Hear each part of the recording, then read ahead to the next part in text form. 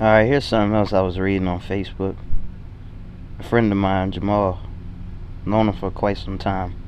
He posted on Facebook a conversation he had with his stepson. And he said, all of my family live thousands of miles away. And the stepson responded, not all of your family, you have us.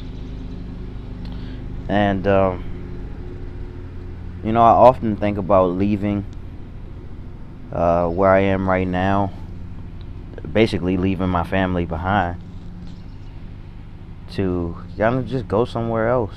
I mean, I like living in Maryland. I like being from here, but I'm so small town.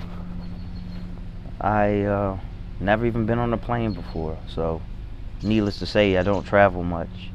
And sure, maybe traveling would be the remedy. Maybe that's the only answer I need. I don't like being too far away from my family anyway, even if I'm not the most social of the bunch. But it's just nice to have them around. You can't get back time that you don't spend around them. You can't get back all that time that you were away. But for a lot of us who are away from our families, and I know quite a few people, always keep an open heart.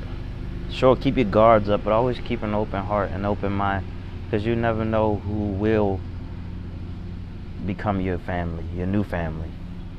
And of course, there's a family that you can create, through sex, but procreation. But the people that you form a bond with, that's family too. In this cold, fast-paced, uncertain world,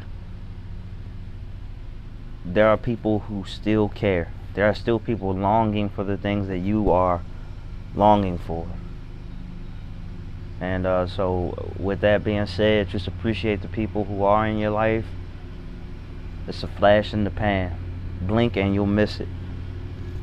Alright, so I just want you all to have a good one, and take care.